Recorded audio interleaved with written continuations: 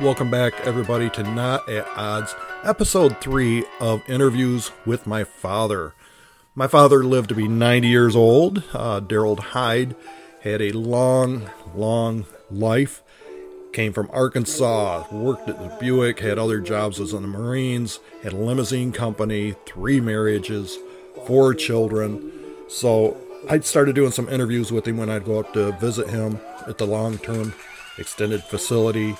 And I just now turned this into a podcast, mostly for family, but other people are finding this pretty interesting. So if you listen to the background, what I got going on right now, this is my dad at a open house for our twins. We did a spoof of American Idol. We had judges and everything. And he always portrayed a character called Nellie Wilson. It was Willie Nelson's brother or cousin, he pretended, and would wear a bandana and would do a song, and this is him singing that in the background. In this episode, he's going to tell some amusing stories of his middle daughter, Deb, of when she was little. We're going to do a tour of the home that he bought with my mother in Flint, Michigan.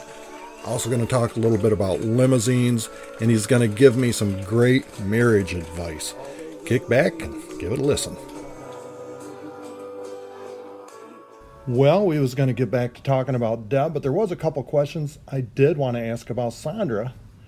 Sandra was born in Paragould, Arkansas. Was she born at home or in a hospital? A hospital. She was born in a hospital. And okay. I carried her home in a basket. Carried her home in a basket. Okay. A grocery basket. A grocery basket. Okay.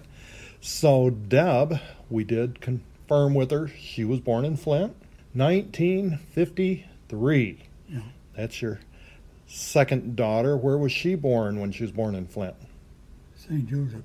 St. Joseph Hospital. Okay. Downtown. Oh, downtown. Not over on the east side? No. So when I was born, it was over on the east side, I believe. Mm-hmm. So she was born in 1953. You said you had to pay to have her born, huh? Yeah. $1,100. It cost me $1,100. $1,100. Was that money well spent? Yeah. Okay. I just had to say that, Deb. I guess. You guess. Oh, now you've told stories about Deb. You've got stories about her. You said she drank some drain cleaner or something one time. It was kerosene. Kerosene. Okay. And why in the world was she drinking kerosene?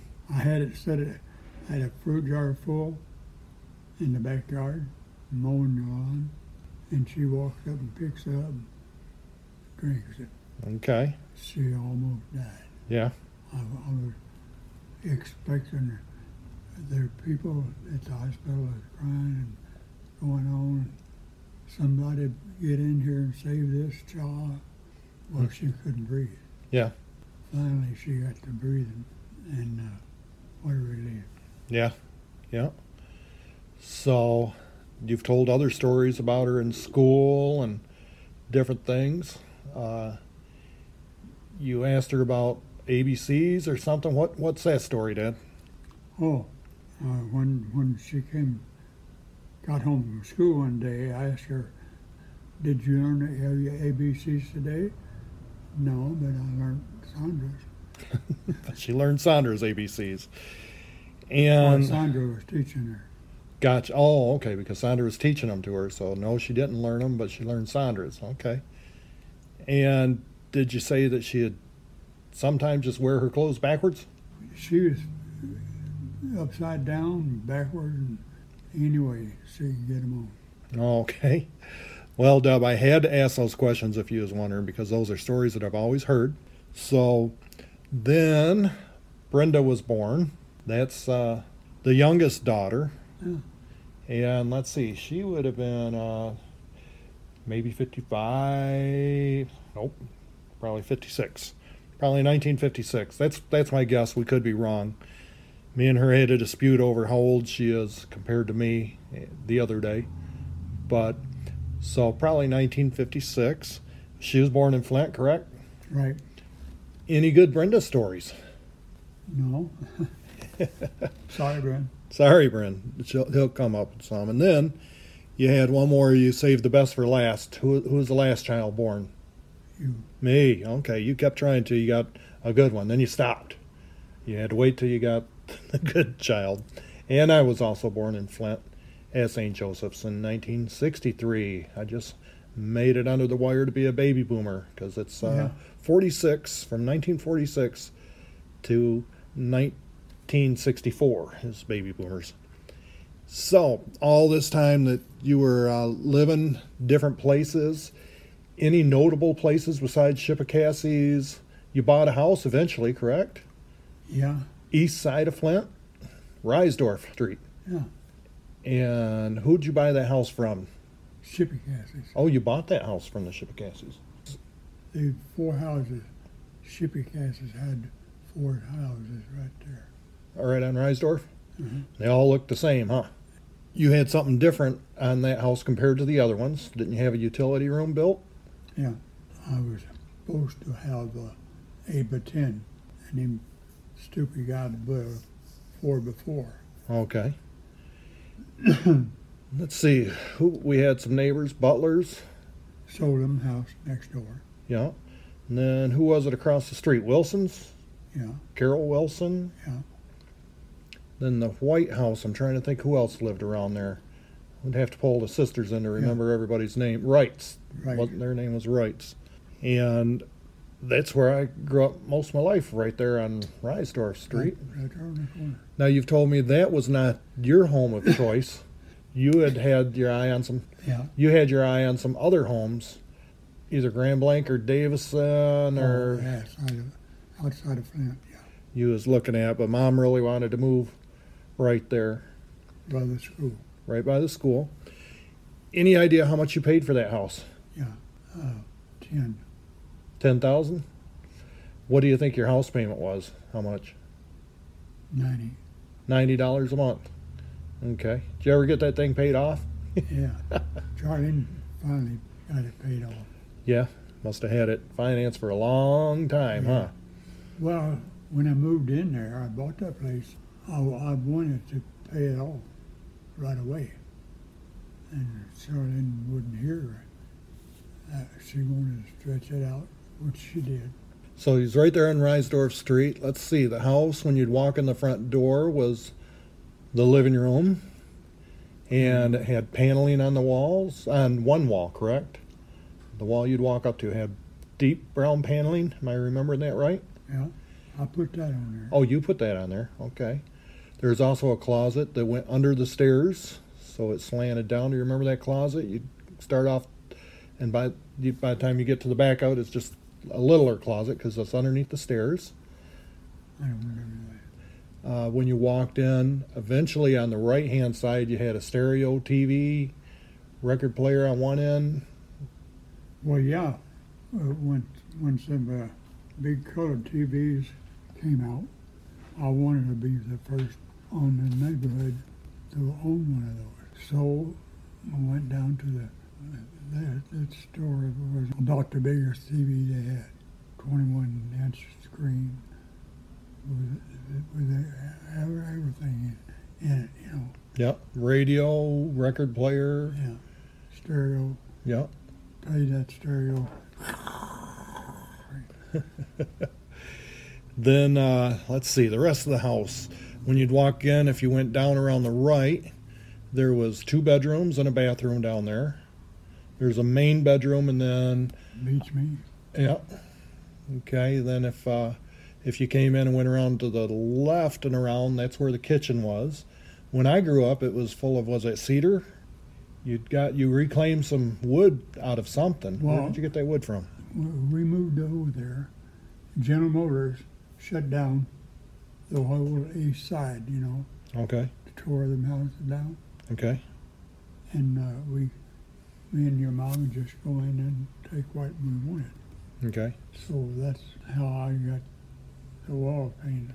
And was that cedar slats, or what was that? It was big, wide, well, I say wide, but it's like 8-inch wide, tongue and groove, I think. Yeah, good stuff. And you did the kitchen. Then you had the utility room for the washer and dryer. Mm-hmm. And then you'd go up the stairs. And when you hit the top of the stairs, there's a bedroom on either side with big attic space.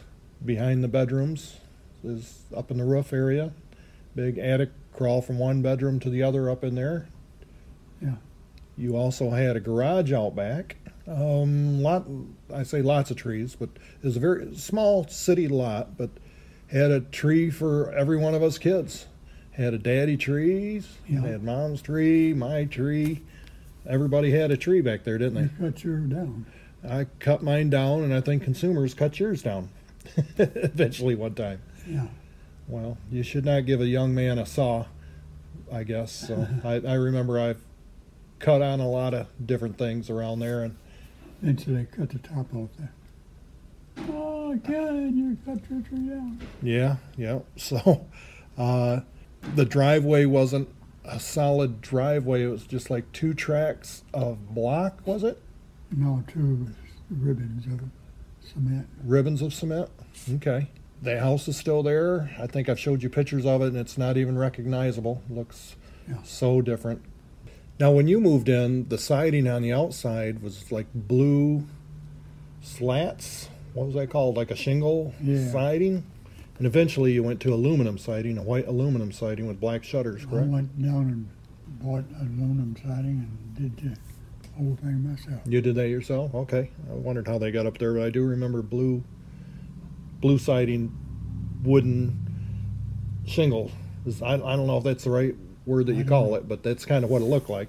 The whole time that you lived in Flint, you still stayed steady in the music business, and you was working at General Motors. Was you in Plant 4 most of the time? And 10. Plant 10. And then you went to the final assembly after that? 4. Okay. Now, when you was in Plant 10, what was your job? What did you do there? Transmission. Oh, transmissions. That doesn't sound like a fun part of the job. Is that rough? No, I just throw them in a machine and test them. Oh, okay. He's testing them. Okay. Then you eventually moved to final assembly, Plant 4. Yeah. I was laid off for 11 months. Then they called me back, said, Daryl, we got a job for you in Plant 4. If you want it, show up down on it. If you don't want it, stay home. Hell, I've been laid off a year. I wanted it. So you showed up. I showed up. And what kind of job was that when you got to final assembly? Was you doing? What different things? Everything different. You ended up being a utility man there. Is that what it's called Yeah. eventually? Had a bike you'd ride around? Yeah. I was running the department. Had a tool cage and keys, and Uh-huh. might have been able to get a radio out for one of your children at one time. Yeah, somebody stole it. But that's past. They can't get you for that now. General Motors ain't even really there anymore. So yeah, you might have came out with a radio at one point. Yeah. So when I was about 16, you got a I went on super jobs. super radio. I had like 6 separate speakers and everything. So again, I protected myself. I had another guy to take the off of the property instead of me. oh okay. I don't know if any of the sisters know about that part of it or not. Probably not. But I was about 16 and You just bought in your first car. oh the Le Mans. They went into the Le Mans. Yeah. And back behind Eastland Mall, somebody broke into it and stole that radio. And I had it installed in the glove compartment, so it was locked up. Yeah. And I had a dummy radio, and then somebody got in there. I'm sure somebody knew what they was going for to get in and Oh, sure. take that. So, but you played music during all those years, many different bands All the time I was playing. with Lafayette and the Sabres, Country Cut-Ups, just to name a few. The Sunshine, what was that? The Country Sunshine Band? Oh, yeah. I worked in many bands at that time. I don't even know where I was at. Okay, and when we get in deeper to that, we'll go into more bands and who was in them and everything, because this is just kind of an overview. Yeah. So then you retired out of the shop. I was 53. 53. Boy, I'm 56 right now, and I'll never get to retire. So at 53, that was great. You still played a little music at that point when you retired, I believe. Uh-huh. You still playing music. And you eventually took on a part-time job driving. Do you remember who you was driving and what you was driving? You answered the ad in the paper for Roger Mansour. Oh, yeah. He had a little, Olds Calais, and I think it was a 19-foot Olds Calais stretch yeah. before they really started stretching them out. And where was you driving around? What was he having you drive for? He was in control of all these hospitals. And so you drive into hospitals? Yeah, to the meetings and that, and back home. Mm-hmm. Wasn't a lot of limousines around then. You know, all in one. And you came up with an idea. Well, you told me that you talked to him about should rent that thing out. Oh, yeah, And he said not with his name on it. yeah. We rented it out. You ended up buying it off of him Right. and starting the Flint first limousine service. Evidently, the very first. And that little car, I would sit with it in uniform on the corner of Van Slyke and Miller. Mm-hmm. I think, or was it called Ballinger and Miller. You'd have me sit there all day long booking jobs in it. Yeah, And you booked them. and you ran a limousine business for how many years? Quite a few, Ken. About 18 years, didn't you? Yeah. You started off with the Olds Calais 19-foot, and your last was a big Lincoln that was 30-foot. Yeah. Before you got out of it, you had a long career doing limousines, and then it just got a little tiring cleaning, and Too you much. even stopped driving there after a while. I drove, Deb drove. You had many drivers, and we've got lots of stories that we can get into that. So you played music, had limousines, worked in the shop, 4 kids, married 3 times but 2 wives, They all died. and well, after you divorced them, though. So you and Mother divorced when I was younger. Then let's see, you ended up marrying Barb and divorced her and married her again. Yeah, I was your best man, yeah, and my girlfriend at the time was the maid of honor. yeah. It's What a some, mess. What a yeah, mess. what a mess. And you explained that to me when you married her the second time and divorced her the second time. I don't know if you remember this bit of advice that you told me. You said, that's like taking a drink out of sour milk and saying, boy, that's sour and horrible, and then doing it again. I did that. Yeah, you told me that. You was always full of good advice like that. I remember some advice you gave me on my wedding day in my first marriage. I see a pattern here with us anyhow. That right before I was getting ready to go down the aisle, I don't know if you remember telling me that you said, son, always make sure after you get married to save 1 night a week to spend with the boys. And you're a damn fool if you spend it with the boys. Yeah, I remember that. Yeah, the great advice there, Dad. That might explain why you've had 3 marriages and 2 wives, but that was something else. Okay, we will pick this up at my next time I get down here, Yeah, and we'll just keep going with it, all right? Let's rest on it. Okay, all right. Thanks for listening to episode 3 of Interviews with my father, Daryl Hyde. And on episode 4 coming up, I think he's going to talk a little bit more about being in a band, some of his band members, Lafayette Yarborough, and plenty of other good stories. So I'll catch you next time on Not at Odds.